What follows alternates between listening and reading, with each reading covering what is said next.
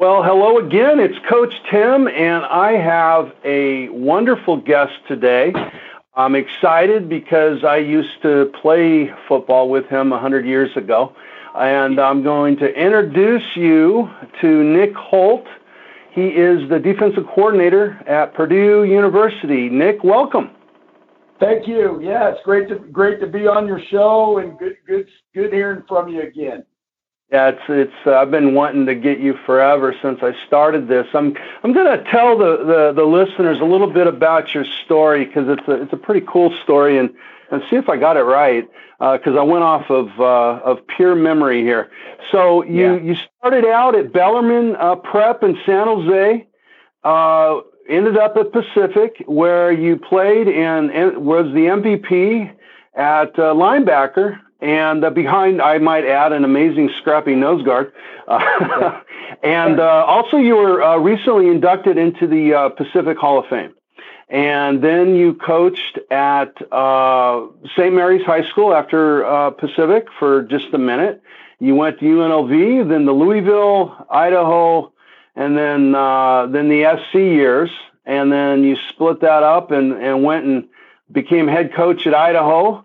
Then got a job with the Rams, but Pete Carroll talked you out of it, and you went back to the Trojans, and then to Washington, and then Western Kentucky, where you recently was the interim head coach and won a bowl game just recently, and now you're the defensive coordinator at Purdue. How did I do?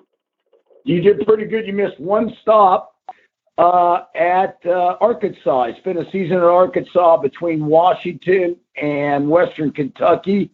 But you got it right. You nailed it pretty good there, Tim. Wow, I didn't know about Arkansas. Where was I? Gee whiz. Well, there's fifth. Go ahead. I was just there for the 2012 season. 2012, I spent it in Fayetteville, Arkansas, with a guy named John L. Smith, who I'd worked for at Idaho and Louisville. But I was there one season. I was there basically 6 months, and then I went to Western Kentucky to be Bobby Petrino's defensive coordinator in 2013. That's awesome. But you got it right, man. You're good. That was all memory. That's unbelievable. 15 seconds for 30 years or whatever it is you've been coaching. So, God. But, right. Hey, I got to tell you, Nick, Nick was, you guys listening, he was the inspiration for me years ago. My oldest, who's now about 24, 25, he's 24. He was in the 6th grade, and I was looking for a league, and I knew Nick's oldest was at El Segundo Youth Football, and Nick introduced me to the people over there, and I was there for 13 years, and it was largely because of you introducing and by the way, inspiring me because I had a lot of access back in the day that you allowed over at SC, and I just saw what was going on, and I kind of got pumped up and wanted to get into that thing. That was the cool thing was I got to coach your oldest, Nick, and also in the league was your youngest, Ben, and on one of the lower age teams. But the really cool thing is you got to coach your own kids just recently. Tell me about how that was. Oh, that was great. I was very fortunate to coach both my kids at Western Kentucky. My oldest, Nick, I got to coach him his junior, senior year. He was a junior college transfer from San Francisco City College, who we signed. And he ended up, he was our starter, and he was a team captain. He was all-league both years and had an opportunity with Seattle Seahawks and the Tennessee Titans, but didn't make it. Now he's out of football and working in Houston, Texas. And then Ben, my youngest, I got to coach him for his freshman year and then his redshirt freshman year, 2 years. And he played a lot as a redshirt freshman for me. In fact, started in our bowl game against Memphis in the Boca Raton Bowl and had a good game. And he's got 3 more years left at Western Kentucky. So he's a really good football player and has a very bright career ahead of him down there in Bowling Green, Kentucky. So that's kind of in a nutshell being able to coach my 2 kids. And Tim, actually, Julie was also a coach at the El Segundo Eagle Youth Football. Yes, you're right. You're right, on Ben's team.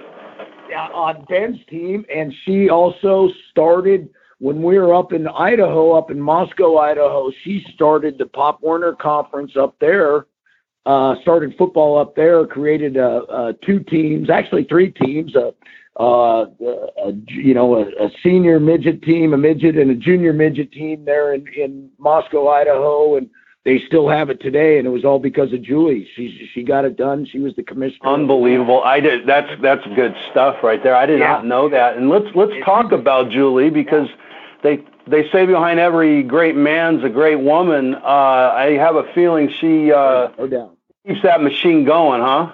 Yeah, that she keeps us ticking. You know how that is, and she's been coaching longer than I have. Great women's basketball coach, and then she got when the boys were the age of Pop Warner, she got into coaching them in football too. So she's actually a better coach than I am. So I'm very fortunate. Both our boys are very fortunate to have her around also. Yeah, that's definitely, you notice when you get to know you guys that there's a team going on there. Let me ask you this, Nick. I try to get into a lot of the psychology and the culture around a team. I think a lot of the information that people are interviewing coaches about or looking at is they're trying to always look at the X's and O's and that stuff, and that's great. But I think you would agree that a lot of the special something that makes a great football player is something that's intangible. And so I try to get into more of the psychology if I can, and depending on how much people share with me. But let me start with this. Why do you coach? What drives you to coach? Wow. They're not necessarily in this order, but I think obviously you got to love the game. You got to have a passion for competition. Obviously you need to enjoy the camaraderie of being around coaches and being around players and all that stuff. But I think what it comes down to is you got to love being around the kids. And that's, I think, when I look at it, I think when it comes down to it, I enjoy being around the kids and that age group. And I love being around, college kids.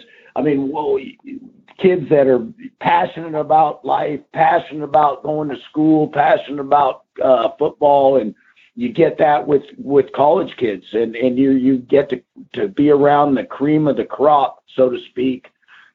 Kids that are in college and at these good colleges, you're getting the best of the best, and they're fun to be around. They're highly motivated, and if they're not, that's what you got to do as a coach to motivate these guys. But I just like being around the kids and the whole process of practice and working out and being in the locker room and hanging out with them. You remember those days? The funnest time being a player was after practice, shooting the bull with all your buddies, next to your locker. You know what I'm saying? And Rich Lee trivia hour before practice, right? That's right. All the stuff that goes on top of being out there for 2 hours on the grass or on the turf and all that. It's all the other stuff that makes it fun, hanging out. So anyway, that's what. But to answer your question, Tim, the reason why I do is I love being around the kids.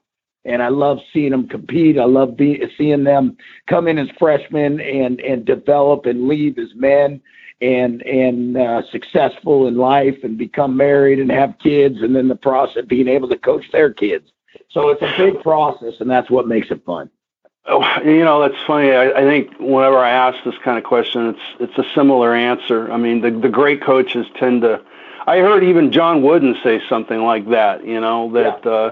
He looked at his kids, not in doing something in the pros, but what kind of parents they became and what kind of professionals and so forth. Since you mentioned it, you said, hey, if the kid's not motivated, I got to do something. What do you do? That's a good segue. What do you do when you have a kid like that? Well, that's not motivated. That's the key. That's the key of being a great coach. You got to find their buttons.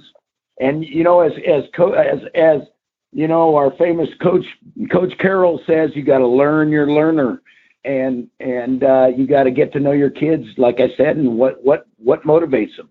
And what motivates Johnny Jones doesn't necessarily motivate Billy Bob Smith. And that's the key as a coach is to find those buttons and to tweak the way you get things done and to get things out of your kids in a positive manner. And so that's the key. And you're always trying to find those competitive ways and those little gems to best motivate your kids and to get them to really believe in you and to believe in themselves and to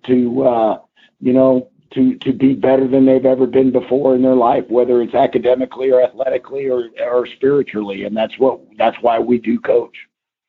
Is there a process for that? I mean, I know that some guys, they'll build like this, almost like a 5-point system or a creed or something that kind of would imply there's a process that ends up building up the team culture and the team system. Is there something like that that's either formal or informal that you go by?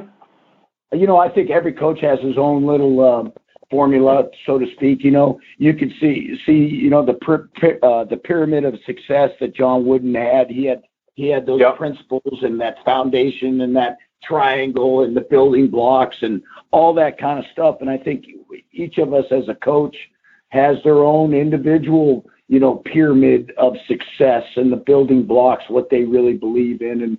I think every coach individually and every person is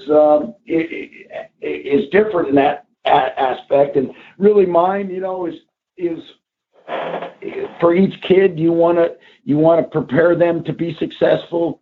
You want to motivate them where they're giving great effort, whether it's in the classroom or out there on the field. You want to demand excellence out of them, and so they're dominating whatever their endeavor is, and you want to develop leaders.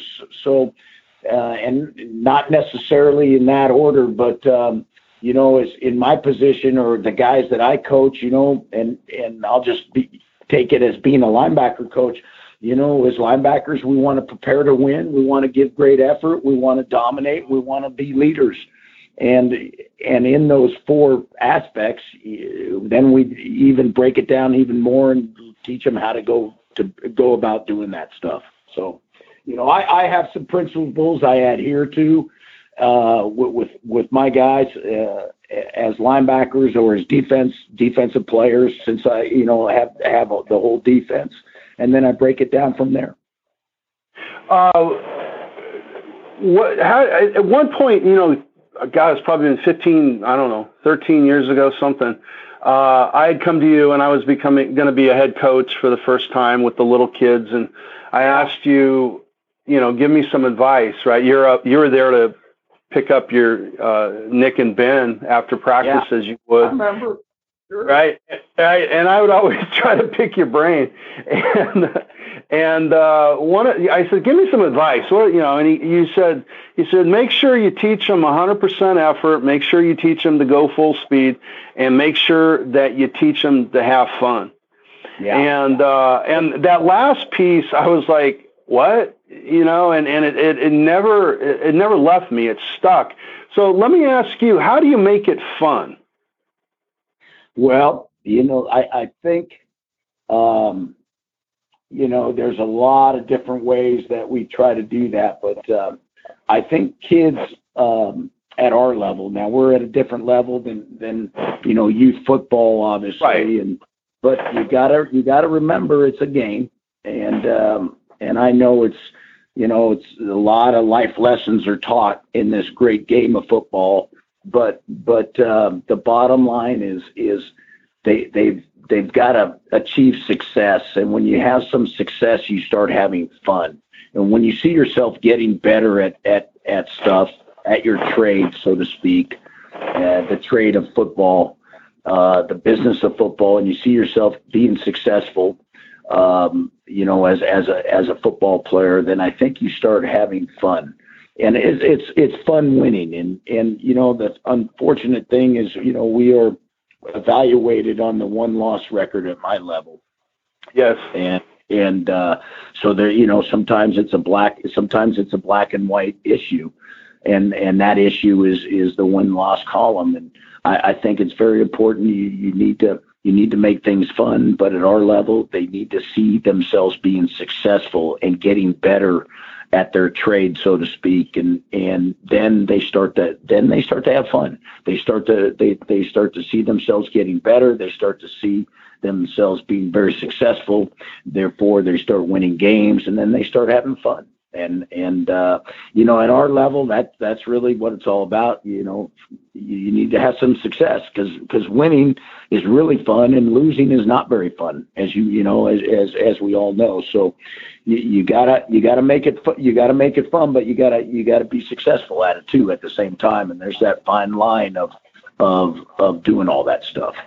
Do you take that all the way down to the micro level of saving, you said linebackers and the linebacker drill to set somebody up for success, even at a silly level, but they are successful nonetheless? Yeah, absolutely. You break it down and you break it down even further in the off season in your workouts where, okay, boy, they're getting stronger at this lift and they're better at this drill and they just see themselves improving. And, that's how you build a championship level team. And that's how you create better players is, those little steps of improvement every year. And you got to quantify it. You got to show them, okay, this, as a freshman, here you were, and look at you now as a sophomore and junior. Look how much better you've gotten, and they got to see that. And then they once kids, how it is. Once you start tasting that success and drinking that successful Kool-Aid, you want more of it. And that's what the good ones do is they put their kids in successful situations and keep doing it, and then the kids they take off from there. They want a bigger drink of that Kool-Aid. Yeah. That's interesting. So how do you build a culture? What is your culture, if I may ask, if you feel like sharing it, as a defense? What is your philosophy? What is your culture that you instill, and how do you push it through so that at the individual level they buy in?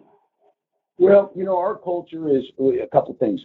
We want to create an environment where it's competitive, and you've heard this before, but we want a really competitive culture where they're competing in every drill, and when you're doing that, you're also creating great effort and great practice habits. And then once you start creating all that kind of stuff, that competitive atmosphere and guys going hard in every drill, then you start being pretty good. And on defense, that culture also has to have some type of physicalness and intensity and toughness about it.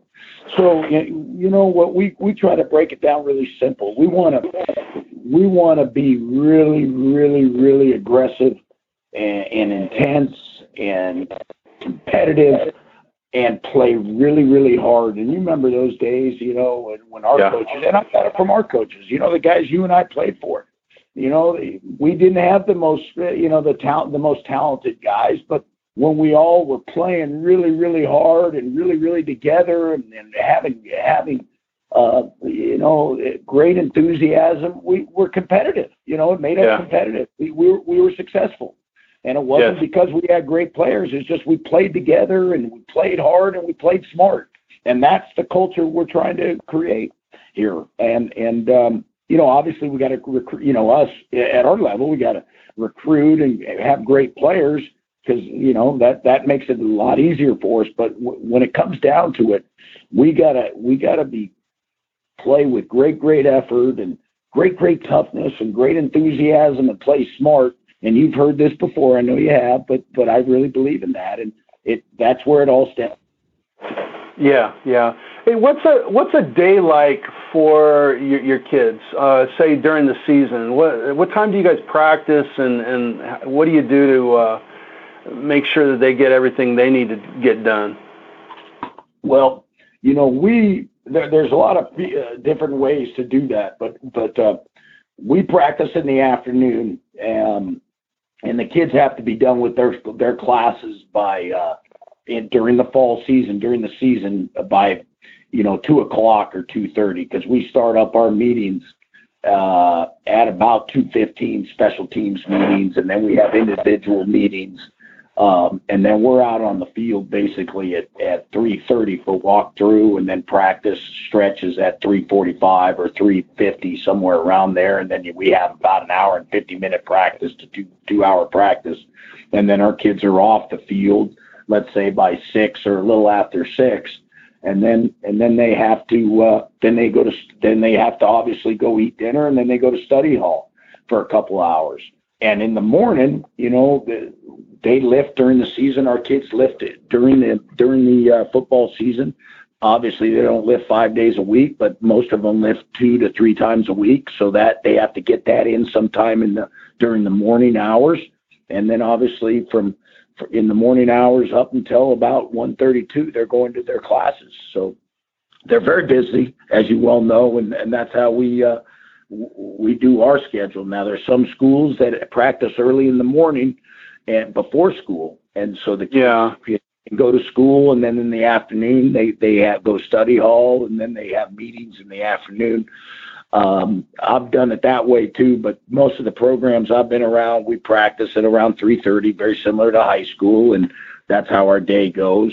And Monday is usually an off day at our level, and then Tuesday, Wednesday are hard work days. Thursday is more of a prep for the game day and a little lighter practice load. Friday's a walkthrough, and Saturday we're playing.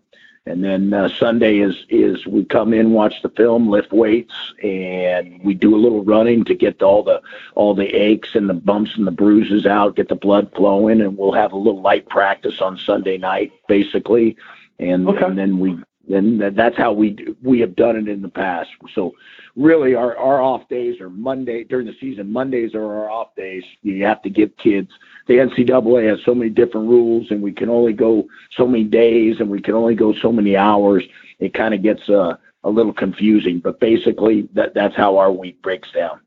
So your Monday is off. That's interesting.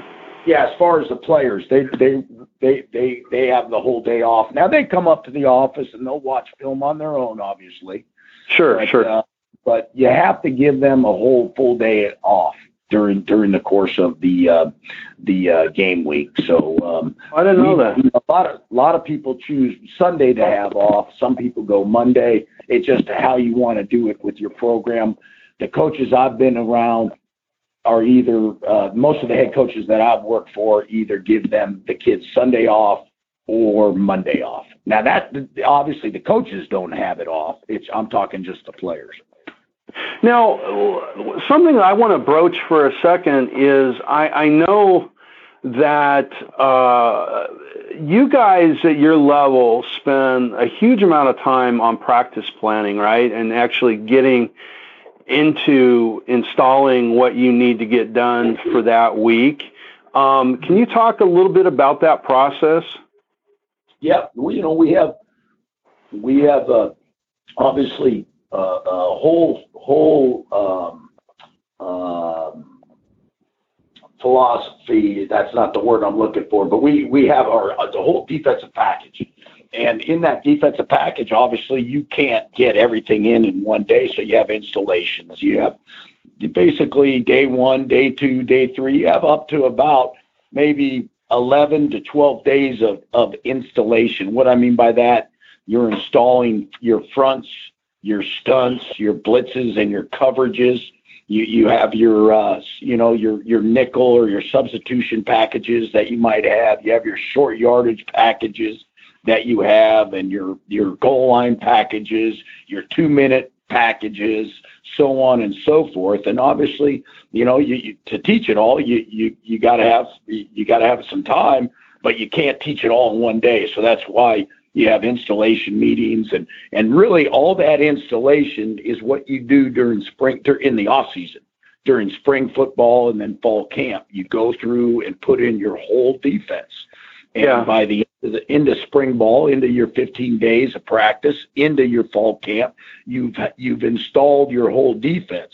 And why you do that is because during the course of the season, you will use all of that stuff during one time or another, during playing one opponent or another. You're gonna use all the stuff that you put in, or you should. And that's what you do in the off season. You're going to study your opponents, your upcoming opponents, and you're going to say, hey, look, we're going to use this defense against these guys. We're going to do this defense against these other guys. And that's why you install it in the spring and in fall, so the kids have learned it or have a little knowledge of it before that game week, or that particular week in, let's say, September and October, when you're playing that particular team. So, it's very complicated, but once you put in your packages and the kids learn it, there's a lot of carryover between some defenses and others. So it's not, when it comes down to it, the volume seems like a lot, but it really isn't, because a lot of carryover from each defense. I don't know if I made any sense whatsoever, but no, it did. I just wanted to underline the importance of the preparation, and a lot of preparation. And you have calendars that are set a year in advance or 6 months in advance, and that's what you adhere to. And it's just not all going out and practicing and throwing the ball out. I mean, we have a plan, and we execute the plan and carry it out with our kids. Yeah. Coach, who would you call, name a couple of your mentors, the guys that they taught you something that you value and that you call on all the time. Who would you say that would be? Yeah. Well, you know what? Some of the guys I don't call upon all the time, but guys that have really shaped me or molded me as a coach, or who have influenced me the most, I would say number one would be, other than my parents, but as far as in the coaching profession, my high school coach, a guy named Walt Arnold, who was my high school coach. I still think about what he said, all his mannerisms, all his stuff that he told us as high school kids, and how we practiced, all that kind of stuff. I really, really owe a lot to him. I would say, obviously my college coaches, some of them coached you also, Bob Cope. I learned a lot from him, and our linebacker coach, Kirk Harmon. I like a lot of things he did.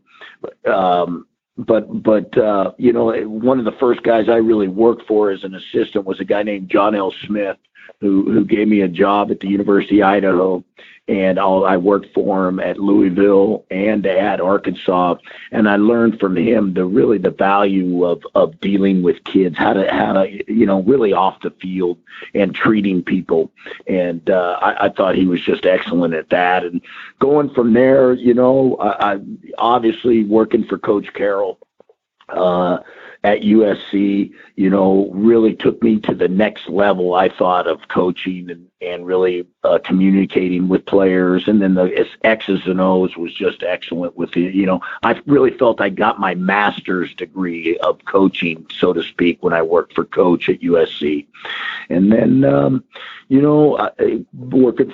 learned a lot from Bob Petrino, working for him at Western Kentucky, as far as X's and O's. But, really the guys that really have influenced me the most, to answer, I'm being long-winded, but is my high school coach. And then I would say Pete Carroll and John L. Smith more than anybody else. Yeah, that's awesome. And you know exactly what they did to influence you, or at least some of it. Because it's funny. I think back to my high school coach, and I repeat stuff. The philosophies that I have goes all the way back to one drill that he did on us during the summer, and I didn't even realize it for a long time, and I all of a sudden it dawned on me, oh, that's because Coach Pearman, made us run one extra lap around the field, and so it's so important. But Coach, I really appreciate your time. I know you're a busy guy, and I love the time and the nuggets that you shared with us.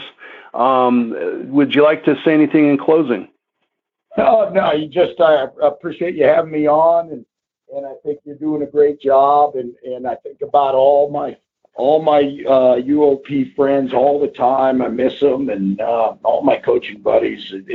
I'm very, very blessed with all the people I went to school with there, and guys like yourself, and it's really made for a very, very, very good life. That's nice that you say that, and I feel the same way. If I may, since you're talking about the old buddies, I interviewed Ed Eduardo, who's the O-line coach, guys over at San Francisco City College, and he gave us an interview a month or so ago. Another thing to tie this all together is Nick's son, before he went to Western Kentucky, was a killer linebacker for the San Francisco City team. And I think he won, Defensive Player of the Year in California or something like that? You know what? I know he was all conference, and he won a bunch of accolades. And the reason why he went to City College was to play, to go and play for Eduardo. Yeah, and Ed told me he just, he took care of him and the whole 9 yards, and it just sounded like the old days. So right. It's neat how it all circles back. So listen, I will let you go. Thank you so much. And with that, guys, that was Nick Holt, Purdue Boilermakers. Go Boilermakers.